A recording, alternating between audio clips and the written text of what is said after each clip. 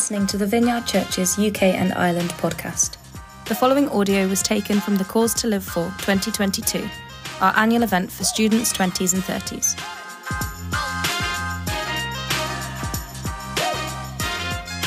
So excited this afternoon to be in conversation with two phenomenal people, followers of Jesus, leaders, church planters, heroes really in the Vineyard, Steve and Tammy G. Give them a round of applause.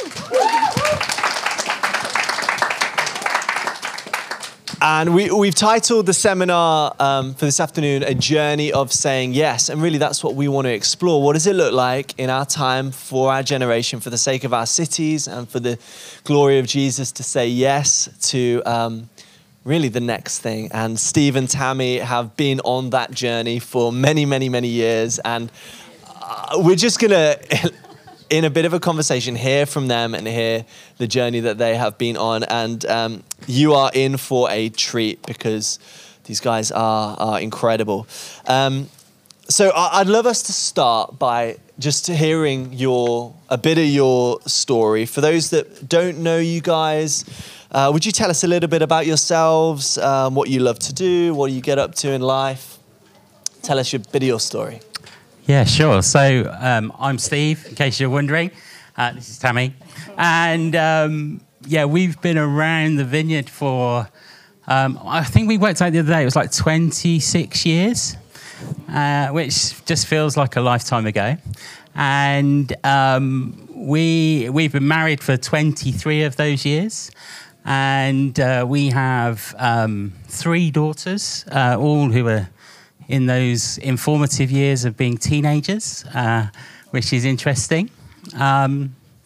Josh did say, what do you like doing? And I think I discovered that we're quite boring. We're in that season of life where we have become professional taxi drivers. And so we've got a busy family life and ferrying our kids around from different things to one to another and different things like that. We also have some responsibility in the Vineyard family, and so we get to serve as regional leaders for the North, Midlands and East, which is slightly insane. But so we get to do that, and we get to help look after a bunch of churches across the movement. Anything you would say? I just think sort of in that kind of family life, we do have fun doing this. We love being called by God to church plant. You know, it has its hard time, but there is so much fun. Recently we've moved, which we'll come on to a bit later, but someone invited us to an ice hockey game. That's probably one of the best things I've ever done in my life, is discover ice hockey, because it's so brutal, but it's fun. So, yeah. It's the violence is what makes it fun, though, isn't it? Not on the ice, just watching it, It's a great vibe. Stunning. So I'd love to kind of pick apart your journey, your story, as you have said yes to Jesus. We're here at Cause, which is obviously a kind of 18 to 30s students, young adults conference, loads of people in their kind of early 20s, mid-20s, late 20s, 30s who are just longing to be used by God for remarkable things. I'm sure there's every single person in this room. You put your hand up, say, I want to be used by God. And you guys embarked on that journey of saying yes to Jesus young. You planted your first church, I think aged 21 and 22. So these guys are insane. And I want to hear a little bit of what that yes looked like. Why? Firstly, why did you plant a church? Why? 21 and 22. I was like in my pants watching Star Wars at that age all day. I was doing that as well. I was actually 19 when we started our first small group in the place where we planted, and someone gave me, so this is how long ago it was, someone gave me a set of teaching tapes. They're coming back round. Do people know what tapes are? They're like these, rectangular shaped things that you have to wind around with a pencil, someone gave me a set of teaching tapes with John Wimber and a guy called Bob Fulton. It was called Church Planting, God's Heart for Expansion. And so I was like, 18, 19 years of age, listening to these tapes. And really, it was just like the Vineyard's kind of like introduction to this thing that we call church planting. And I remember listening to that as an 18, 19-year-old kid, not really knowing or understanding half of what they were talking about. You know, it was just like, yeah, okay, that's it. That's interesting. But there was a conviction for me that sort of said, you know, I think this is what I'm meant to do. Yeah. I think this is something I'm meant to do for perhaps the rest of my life, to be involved in this process of church planting. And so we were actually became part of the Birmingham Vineyard. And so we were at the Birmingham Vineyard for a number of years, but we were there at a distance. And so I grew up in a small, we grew up in a small town on the west side of Northamptonshire. And so we were commuting to church every Sunday. And so we were there in person on Sundays, but then we were starting small groups in our hometown. And that commute was 40 miles. By the way. I learned to drive in the process, which was exciting. But you know, so we were doing that, and slowly over time, you know, as we were reaching out to friends and neighbours, you know, we're doing all sorts of things to really kind of engage with our community. I remember we used to do loads of Alpha courses. And we'd just do it in people's living rooms. And I remember this one time, the Alpha course was so busy, we thought, well, we need another space. And so we talked the next door neighbour into doing the Alpha course. And so we had 2 Alpha courses running. And just saw God do some wonderful, wonderful things. And I would say, despite us, you know, that we had no idea what we were doing. And, you know, if you were to kind of have a scale of what it means to be a pastor, if it was like 0 is like 0 competence and 10 was like, you know, amazing superstar pastor, then we were kind of like at the 0 end. You know, we had no idea. We had no idea what it really meant to lead people, but just this burning passion to think we want to see something happen in this place, in this community. And so we kind of ended up being released. We were married in December 1999, and 3 months later they commissioned us as the pastors of this fledgling church. And so, yeah, that's kind of the little bit of the journey we're on for that. Yeah, and I just think a bit that preludes that. Steve grew up in Christian faith. And I didn't. So I hadn't become a Christian until I was like 15, 16. So I'd not long been on that journey of what does it even mean to follow God? But what I did know was that when I heard the gospel, it transformed my life, like beyond what I could have imagined now when looking back. I just knew that I'd read the gospel, and this meant that my life wasn't going to be what I thought it was going to be. It was going to be what God was going to say it was going to be. And so when I began having conversations with Steve, we'd talk about church. So we grew up together, and we actually lived next door to each other. I married the girl next door. In the latter years of our life. But she begged. We began... I wishes. We began to just have conversations about church and what was church and what the Bible kind of spoke to us and what our experiences were, and actually about living fully for Jesus. So, you know, those conversations I think were really important to that kind of start of the journey of what does it really mean to live for Jesus. Wow. And just to kind of, well, I love, you just said something there, which was like, you didn't really know what you were doing, but you just had to say yes to the invitation. And I don't know about anyone else here, but I've kind of felt over the years, stepping into my calling, I have to be amazing in order to do that. And I just love that you're like, no, actually the yes comes first. Wow. So you guys, I know, have an incredible passion for this emerging generation, kind of millennials, Gen Z. And I'd love for you to share some of your observations on the cultural moment that we find ourselves in right now. What are some of the dangers that we need to be aware of, some of the pitfalls, but also some of the invitations that Jesus is asking of us in this cultural moment?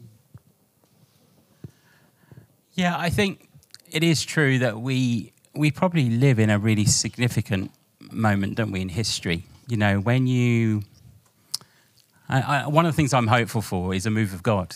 You know, that we would see God move in a significant way in our day and in our time. And then I think when you look back over other cultural significant moments of change, it does feel like that all the ingredients are there, you know, for God to do something in our midst, for God to move. But I think it does come with some challenges. There are some challenges, and particularly some challenges for this generation, I think, that they need to be addressed, or they need to be challenged in some way.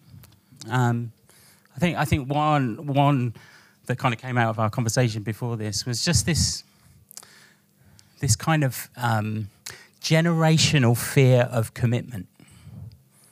That sometimes there is this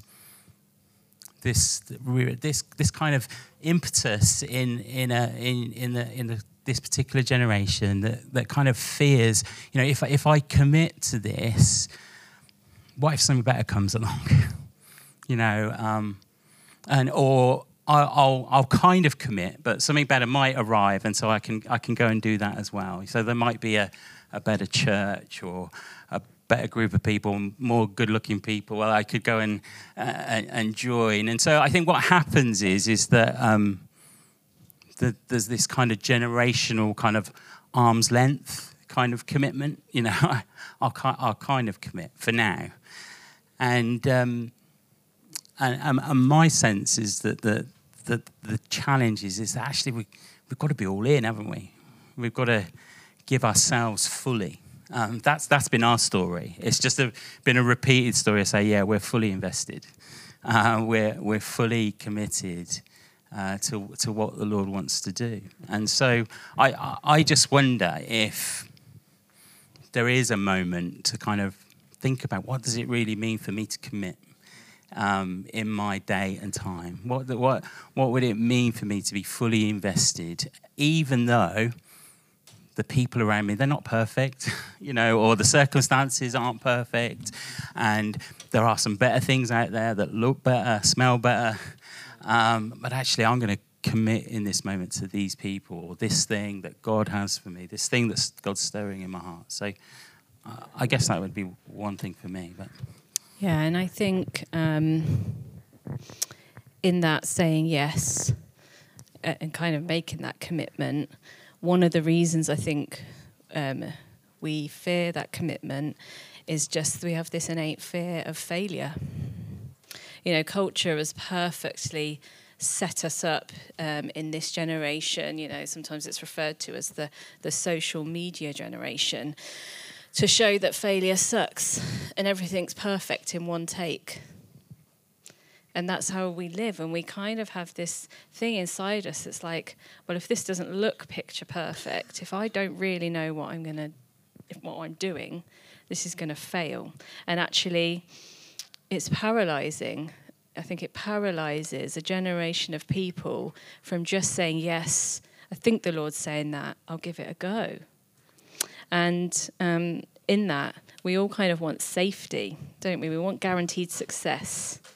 And we don't want to be the people that tried and messed it up. Whereas I think the invitation from God is just to try, regardless of the outcome. You know, so I just think back to our years when we planted our first church in Daventry. If we'd have gone, actually, we have no idea what we're doing, let's not bother. You know, I have no idea where that might have led us to on this journey. But we had to just go for it, knowing that if God was in this, then he's going to provide the outcomes for that. It's not about our outcome. It's not about how good it looks on paper or on Instagram, whatever those things. Actually, I'm using paper, so I have no idea. I'm, you know, not too sure. So, yeah, it's about what does it look like to God, like you know, that he is your only audience. And so the outcome, we often want to know how it's going to end before we say the yes. Yeah. And I love what you said, Steve, earlier about, you said yes to doing this for the rest of your life. Like we're in an instant microwave culture where it's like, we want as many get outs as possible. And for you to say, do you know what, Jesus, I'm going to be in until the day I die.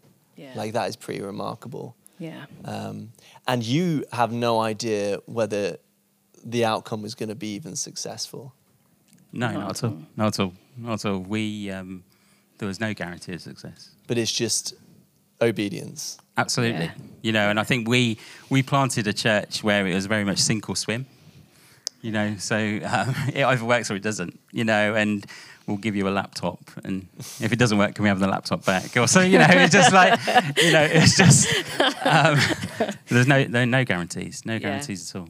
And there was nothing culturally, this is going to look good or anything. It was just like, you know, should we see if Jesus is moving? Because it looks like he's moving. So let's just try it. And I think, you know, in that sense that he's looking for people to say yes. He's looking for people who are willing just to make that decision. Whatever the yes is to, the decision is actually to give up your life for Jesus and to go on that path and to be confident in Jesus and to be confident in the invitation that Jesus makes to you to come follow him. And that come follow him is more than just, I'm just going to follow along and see what happens.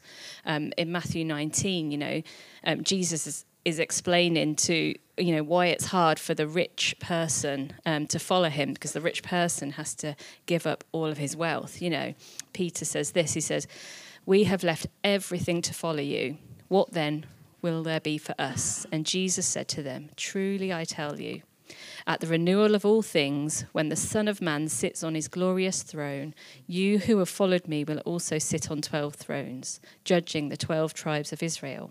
And everyone who has left houses or brothers or sisters or fathers or mothers or wives or children or fields for my sake will receive 100 times as much and will inherit eternal life. But many who are first will be last, and many who are last will be first. So the calling is more than I'm just going to follow you. It's actually I'm going to give up my life. I'm going to say yes to you, Jesus. You know, and for me, it was like God rescued me from what potentially is a life of death because it wasn't a life in the kingdom. And at that time, I felt like I really understood that. And I understood that he paid a cost for me and a cost that I could never match. And so it doesn't matter where or what he has called me to, I will say yes. Wow. That's so good. And your yes has eternal consequences. Yes. Like in those verses, like your yes echoes into eternity where there's going to be reward. I don't think we talk that much about rewards in heaven, but we should. Yeah, I think culturally it's all about reward now. Mm-hmm. You know, and I often say this to my children, they get sick of it. Don't have loans, don't have credit cards, don't have this, don't do that, because it's all about now. And that is not the life God has called you to. He's called us to the long haul life. Yeah. And yeah, they probably get sick of me, but I shall keep saying that. It's not about now. Wow, I love it. So powerful. Can we come back to your story, guys? Yeah. So you planted that church age 21 and 22, and then you planted another church a few years later, brilliant church called Central Vineyard. There's a few of them here. Yeah. Incredible, Central Vineyard. And then that grew amazingly, and out of that church... Surprisingly. Despite us. Despite you. Oh, yeah, well, incredibly. And then there was another... I think 3 church plants and sites off that. You kind of pioneered a multi-site view of church. I think a couple of years back you shared that story at, I think, NLC or something, and I came to that seminar. I was just blown away by what God had done. You'd said yes to the next thing, and the church had grown incredibly. And you led that thriving church for 16 years. Would you share some major life and leadership lessons that you learned in those years building a church which was just doing incredible things? What were some lessons that you learned? I think one of the things I would say is don't underestimate what God can do if you stick at something for the long haul. You know, if you continue to show up and do something for the long haul. The truth was, the first 5 years of planting Central Vineyard was pretty volatile. In fact, you know, it's another story for another time. But we had a false start. You know, we failed the first time, and we had to pick ourselves up and humble ourselves, which is pretty hard when you're 28 years old and trying to prove yourself as a male.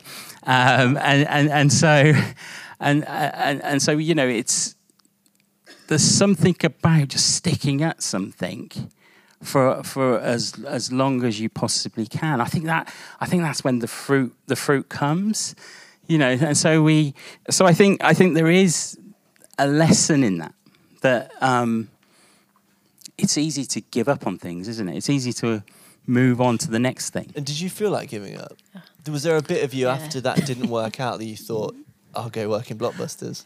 Yeah, well, we did. We had this fantasy, didn't we? We did have a fantasy. I think John and Debbie had just built this building when we'd failed as a church plant, and my dream was, well, they've built a bar in the church, so why don't we just go there? We'll move to Nottingham. And, you know, we can drown our sorrows and do church without any commitment. That was the fantasy, and you know, and we did seek out counsel. You know, we said to people, you know, like we've had a go at this, it hasn't worked. You know, the church went from 15 or so to 5 people in a year. Tammy was pregnant with our first daughter. She was in and out of hospital. We got burgled twice. You know, just loads of disastrous things happened in the space of a year. It just makes you think, why am I bothering? You know, or why would I do this? And we sought out counsel from people, and to our dismay, people were like, no, you're called to do this. God's in this. You know, you could do this. And someone gave us permission to put down tools for 6 months and go again. Which was just the wisest, most godliest counsel we could have had. Then they just said, why don't you have a break? And it was like, is that legal? Can we do that? And they were like, yeah, sure you can. And so that's what we did. And we took a break. We changed our strategy. And so, you know, when we planted our first church, there was loads of relational equity. We grew up in the town. We knew lots of people.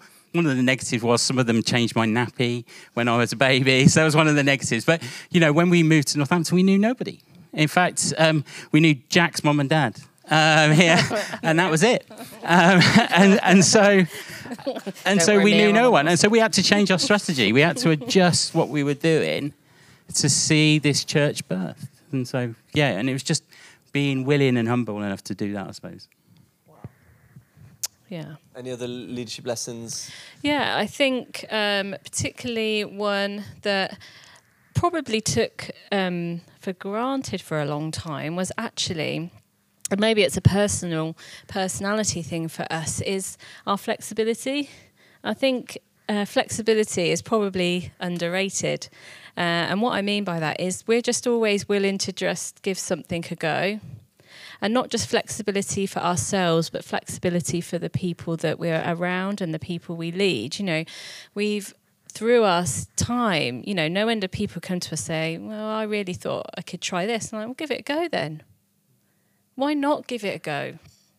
What's the worst that could happen? You know, it might not go how you planned, and then you'll know whether you should have tried it or not. And I just think that kind of flexible thing, and I just think having that in yourself, but having it for those around you, that kind of encouragement of, why don't you try it and let's just see, rather than coming with that fear or the anxiety of that kind of failure or commitment. And I think as a person, not wanting to hold on to things, and I think it's a really good lesson as a leader to definitely not want to be the person that's glorified for anything, and to not be the person that's considered, you know, which is a bit odd because we're sitting here, but you know, some amazing things happened in our church environment because we just said yes to other people to give it a go. And so I think that kind of really pays. Yes, all round. Yeah, and I think part of that is kind of being comfortable with who you are as a leader, you know, and being comfortable with the role you're called to play. And so, you know, I've spent the last 16 years surrounding myself with people who are much better than me, who people can do things and organise things and make things look good, you know, and I get to tell all the stories and get all the praise. No, but you know, I think we've had this willingness to just surround ourselves with people who can do the things in their lane that they can do, you know, and we just get to be part. Yeah. We get to be part of that, you know, part of that journey and part of that story. Yeah. Wow. So you had 16 years saying yes to Jesus at Central Vineyard, and then you've had a pretty wild last year, right? Yeah. A lot has changed. Maybe. A lot has changed for you guys. You were, I think by all accounts, in a place of relative comfort. I know leading a church is always like challenging, but you were part of a great church that was doing amazing things. And then you sense God inviting you to say another yes, which looks like laying down that church. And, well, could you why don't you explain what it's looked like? Yeah, I said in another context that we committed career suicide. If being a pastor is a career. Just before the pandemic, we kind of hit a couple of milestones in life. We celebrated 20 years of marriage, and obviously we celebrated 20 years of ministry. And I guess, to use a sporting term, it was a bit of a half-time moment for us, you know, and a bit of a reflective moment to just kind of ask Jesus, you know, if we get to serve you, Jesus, for another 20 years, what might that look like? What might you want to do? And you know, there was some circumstantial things going on around us. You know, we were leading a large church across 4 different locations. I thought that would be much easier than a large church in one location. I was a fool. And you know, there were some complexities around just trying to build a staff team that really made that happen. And I think one of the things that we noticed through our journey in leadership is that every time our church grew in any kind of significant way, we always kind of had the grace for the next bit. You know, there's just like God would give us the people, the resources. He would help us to kind of grow a little bit so we could become the kind of leaders we needed to be. And it just felt like for at least a year leading up to this point, we had reached a ceiling where the grace wasn't coming. You know, it's just like, what are we going to do? And we tried to solve it in a few different ways. But I think the more we journeyed and the more we tried to discern, we really wanted to get to this place of I guess, holy indifference. You know, what might Jesus be saying in this moment to us? And our sense was, if Jesus said, Stephen, Tammy, stay, and you've just got to grow up, you know, we resolved in our hearts that, yes, okay, Lord, that will be our yes. We will stay and we'll try and grow up. We'll become better leaders and we'll figure out how you lead a large church, because we've got no idea. Or if Jesus was to say go, we were also in a place where we'd say, okay, Lord, we'll be willing to say yes to that as well. And so I guess through a season of discernment, which we didn't rush, we spent months and months and months and months of kind of trying to discern what the Lord was saying. But in a season of discernment, it became clear to us that our time at Central Vineyard had come to a close, and that season was coming to an end, and that the Lord was inviting us back into the world of church planting. And so that then began another discerning journey. So, like, well, where would you go? How would you do that? And it has to be the Lord, because He sent us to Milton Keynes. And so 8 weeks ago, we moved to the city and began this adventure of church planting again. Wow. So that's a bit of a risk. And I think your journey has been marked by risk-taking moments. I imagine that there's not been many yeses to Jesus that haven't involved a gap, a God gap, a level of risk. Yeah. John Wimber, the founder of the Vineyard, once said that faith is spelled risk, R-I-S-K. I think it's such a powerful statement. Would you just unpack what that means to you? What does it mean to live a life of risk? What does it mean to step out in risk? How does that play out? Yeah. Well, firstly, having to decipher that John Wimber could actually spell. That was the first time I was like, does he know what he's doing?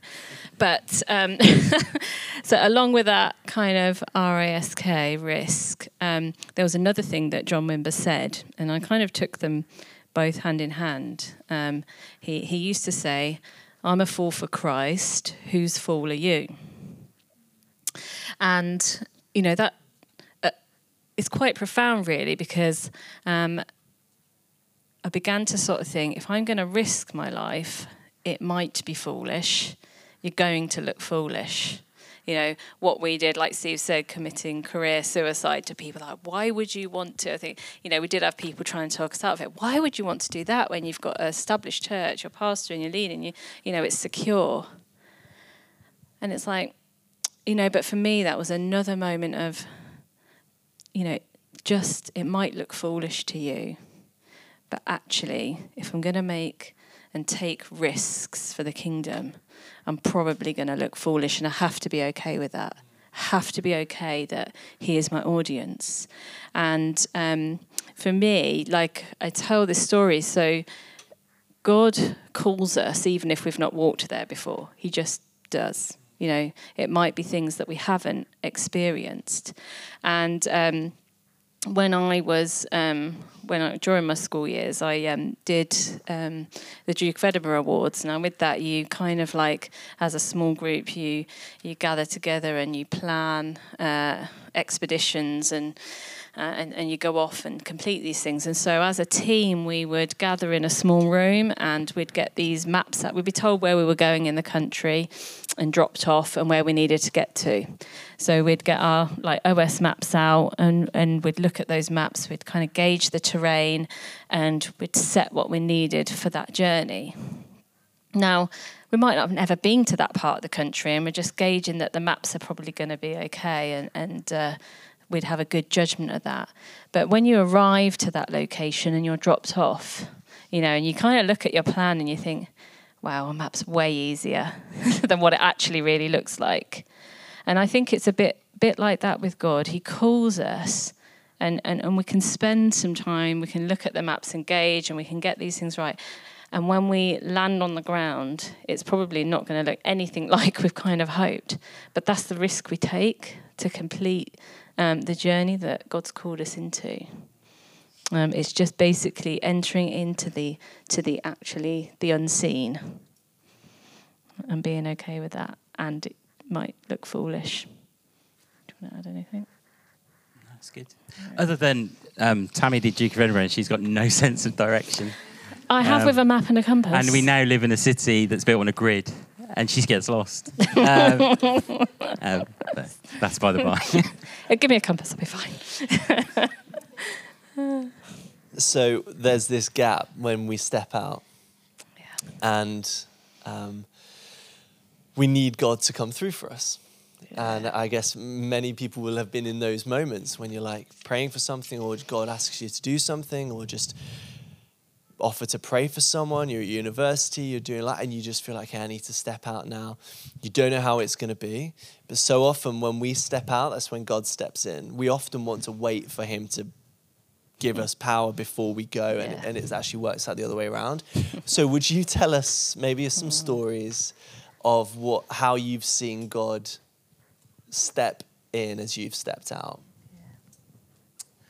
Yeah, I guess one recent one. You know, obviously we've been doing this church planting thing our entire adult lives, and you may have figured that you don't make a lot of money doing that, and so one of the sacrifices is that we've never really owned a property. We've never owned our own home. We've always kind of lived in rented accommodation and stuff like that. And we knew that this next move to Milton Keynes was going to be costly. It's just that little bit closer to London, and so, you know, there's this invisible line on the M1 somewhere where just house prices go up and up and up, and so we knew that in order for this to be the Lord, He needed to provide. He needed to step in, and I'll be honest with you, I am quite an impatient person. You know, my version of 11th hour and God's are kind of just out of sync. I think you know, he needs to get a digital watch because, you know, it is very, very different. And so obviously, you know, we're in the process of giving up our salary, giving up our position in a local church, and really kind of placing ourselves on the altar and saying, "Oh Lord, we need you to back us up here." And you know, we'd prayed and we'd fasted and got tons of people around us praying, "Lord, will you please provide? Help us figure out how do we move to a city we can't afford to live in." And so, and I think we just got to the stage where we were just like, we need to act like we're moving. And so, well, the first thing we did was we packed up our house about 3 months before we knew we were going to move. Our kids were like, "What are you doing?" But it just kind of felt like an act of faith, you know, that Noah built an ark without any sight of rain, you know, and so we kind of had this moment where we were like, we just need to pack the house up. And so that's what we did. We packed the house and we filled a skip full of rubbish that we weren't going to take with us and all of those sorts of things, you know, and just acted like we had somewhere to live. And then we thought, well, maybe we need to perhaps look for somewhere to live. And so we looked at a few places, and, you know, we looked at some rental properties, which were, how do you say, substandard? But student accommodation. So that's basically for our family of five. I think student accommodation was better. And it was eye-wateringly expensive, you know, just thousands of pounds each month. And so we're just like, this is just crazy. And actually, we got to about July this year, you know, and we needed to be in Milton Keynes for September. We got our youngest starting school and all of those sorts of things. We needed to be there.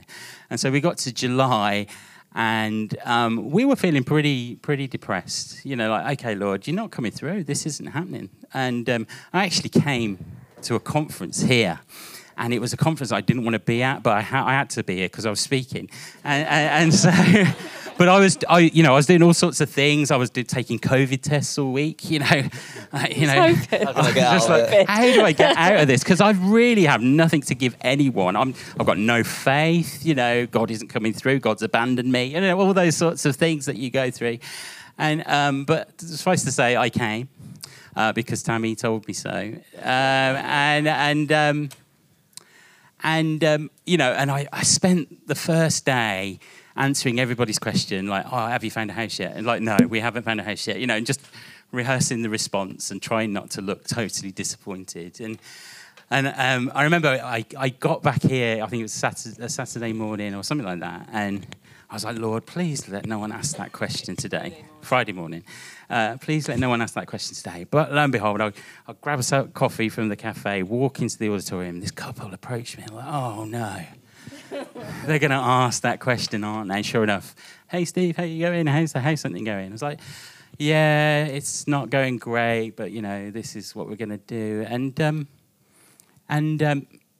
they said, "Oh, that's really funny because we've been praying, and we've been praying for a little while now, and we really feel like the Lord has told us to buy you a house." And so after I picked myself off the floor...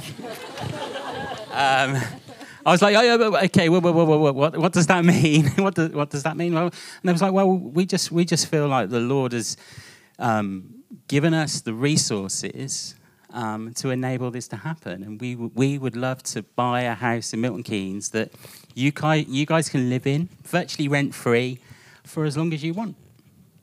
And and it, just in that moment, it's just that, oh my goodness, this is real. Oh no, we're going to plant a church, and so the Lord just stepped in. His provision was there. I was like, oh, of course, I never doubted. I knew you would do this, Lord. I knew. I spent the morning crying. I think I phoned up Tammy. Yeah. That was like pretty amazing, actually, that moment. So, as Steve said, before he'd come to this conference, we wanted with all our faith to kind of go, this is happening. We packed up, we felt the Lord talk, so we'd gone to look at all these houses, and we were kind of looking at quite a low price bracket from the situation we were in. And I remember feeling so disheartened because actually if it was just Steve and I think we could have just done it. I grew up in really poor poor estate, poor housing, lived in the worst, and I could live through that because it was for Jesus this time. But, I was like, my children are part of this, and this is not a life that they have ever known. And not that it would hurt them a bit just to see that, but it's like, I really need to know this is you, Lord, because if I've got to convince them, this is going to be heartbreaking, because it's hard enough already moving teenagers away from their life source to a new place. And we'd already kind of said to the Lord, actually, we hand them to you. They're in your hands. And I'd got to the point, so Steve had convinced him he needed to go. And that morning I'd got up, and actually I'd spent some time with the Lord. And I just cried. I was crying because I was just like, I don't want to do this, Lord. I don't know if I can do that to my family. And I'd done the Lecto 365 app. It's like a daily reading thing you can do. And in that, the person was sharing, again, that reminder that the cost we pay never outweighs the cost that Christ has paid for each and every one of our lives. And so I just cried, and I just had to cry, and I said, give this to you, Lord, because we're doing this for you. And that keep coming back to, we're doing this for Jesus, no matter what the cost. And so I was in that moment, and I just was worshipping him, saying, yes, it's all for you, Jesus. It's all for you. And in that second, Steve rang me. It was like, two things just collided, and he was like, are you sitting down? And at first I thought, well, I am sitting down, but do I need to, I thought he'd been in an accident or something. But when he said to me, I couldn't speak. I just cried. So speak to you in a minute. Yeah, so that's a little thing that God has done to get us to Milton Keynes. We still need a worship leader if anyone's interested. But yeah, I thought I'd get that advert in. Yeah. Do you need another story? Sorry, I just thought of... Always. I don't know how much time we've got. We've got about 15 minutes. Okay, just because, that was like a major thing that happened, and that came after the fact that we'd said yes and we were going to go. But I just thought maybe a bit of the journey that God had taken me on to actually even get to the yes. Because for me, that sense of being established where we were in Northampton and secure, and for my, my family, my children were growing up there, I really needed to be sure of this yes. And I asked God to speak to me, because when Steve said, I think he doesn't want us just to plant a church from Northampton. He wants us to move. And I was literally like, I am not going unless I have a burning bush. I want to be walking down the road and a bush sets on fire and tells me it's true, basically. Bold, and I think that's probably one of the times I've kind of said to God, okay, it is yes, but I really need it. I really need it confirming. In that season of discernment, we had someone come and visit us actually just before lockdown happened, and he said he'd had a dream, so he was going to call in and see us. And he basically came in and said, "This is what I saw in the dream," and he named the street that Steve had highlighted on a map for me. He said, I think the Lord is telling us to move to Milton Keynes and focus on the west side where Watling Street runs through. And he came and he said to us, I had a dream and I saw you, moving out from Northampton to somewhere like Watling Street. And You didn't really have a choice then, did you? Yeah, so we didn't have a choice. So, I mean, and I think even when I look back and think God was so clear, we still doubted. Yeah. And we still wondered if it was true or how it was going to happen.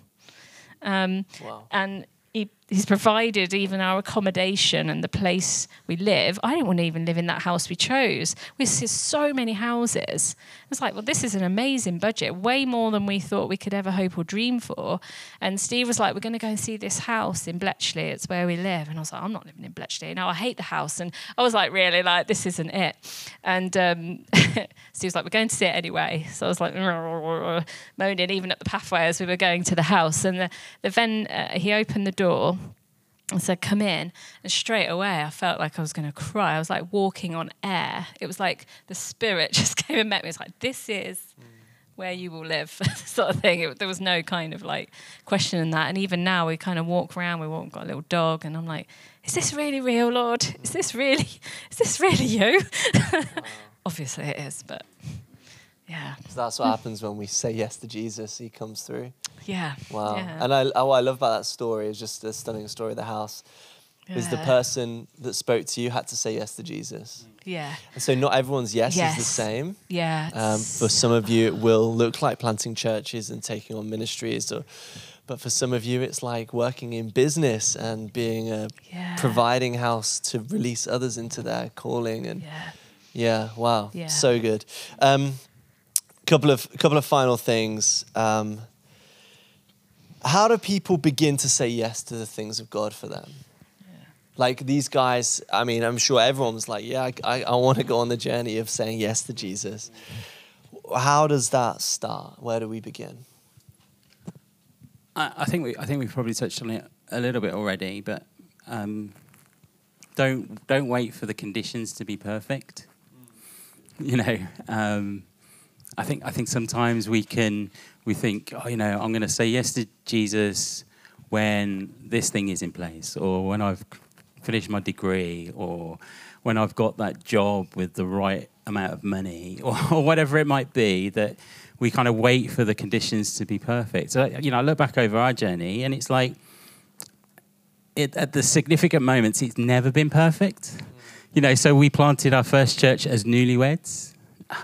It's not advisable. You know, That's not in Church Planting 101, is it? I wouldn't do that necessarily if it was on a plan. And then we planted another church with babies, you know, which had its challenges. And now we're planting a church with teenagers. You know, you could look at the circumstances and think, well, it's not. Is it the right time? Should you be doing that? And I think if we just wait for the perfect conditions, they probably never will arrive. They'll never be there. I think the other thing I would say is I think it's really key to have someone who can invest in you. You know, when I look back over my journey, and particularly as we began this journey, there was one person who invested in me. Some of you might know Paul Phillips, who's at Winchester Vineyard. But Paul... He poured 3 years of his life into me, you know, and just believed in me and encouraged me. And he could have gone and done the thing that I was doing, but actually he chose to invest in someone else. He invested in me. He poured himself into me. And I'd encourage you to find people like that, people who can invest in you. And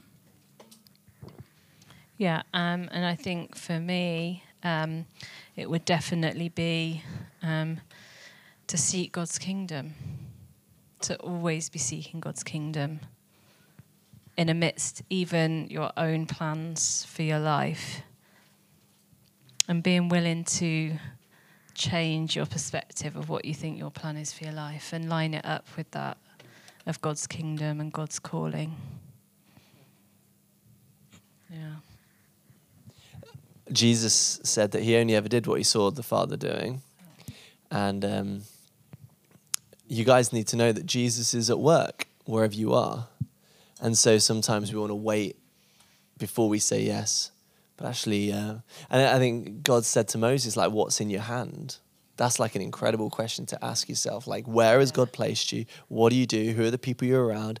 God has put his Holy Spirit in you. And as you begin to say yes to simply the next thing, he will breathe on you and you'll bring life to every environment you find yourselves in. The final question, which I think could possibly lead to a time of prayer, you guys would lead us in that, is just, could you just share your heart for those people here in the room? Like what would you call us into? What would you call out of us? What do you sense God is saying to us? Yeah, someone once said that every generation needs to reach its own generation with the tools of that generation. And as I think about this emerging generation, and it's just fabulous to see that auditorium filled, isn't it, with 20s and 30s in our movement. I can say that because I'm 44. But it's just it fills me full of hope. And actually, you guys are the future of our movement, the future. And God is going to put things in your hands to reach your generation. And that might not look like how we did it. Heaven forbid, It may be a bit different. And I think it's important to take the things that are in your hands. Take what's in your hand and go with it. Move with it. Respond to what God might be stirring. Yeah, and my thoughts is that you're here at this conference and in this seminar today because you want to give your yes to Jesus. And that can only go in the right direction. Because I am really excited for what the Lord wants to do in the movement. I love this movement and I champion this movement. And as Steve said, this is gonna be in your hands, and it's not in the future. It starts now. It starts now because the decisions you make today affect those outcomes. And never before, I think, has the movement been in a stronger position to see you through that. Like Steve mentioned, when we started, and a lot of people kind of in our area, it was sink or swim. It was like, that horrifying saying where they say, if you want your baby to swim, just chuck it in the water and see what happens. And you just hope the baby doesn't die in the process, But, we've grown up so much as a movement. And I think there's a balance between we want those people who are willing to just jump in. You've just got to jump in and see. But also the movement has amazing things on offer, like, never before, like the college, the leadership college that's just been birthed. It would be crazy to think, actually, I want to give my yes to Jesus, but I'm just going to leave that for a couple of years and see what happens. Just find out. Get on board, because it's not all just about church planting, as we say. Someone gave their yes to Jesus to hand their finances over to him and say, you're in control of that, Lord. And that led to us being able to go and live where we want to live. There's a whole generation that doesn't know Jesus. And you're far more equipped to speak to that generation. And so I just think, if the question is, shall I give my yes? Is the yes bigger than the price that Jesus has already paid and won for you?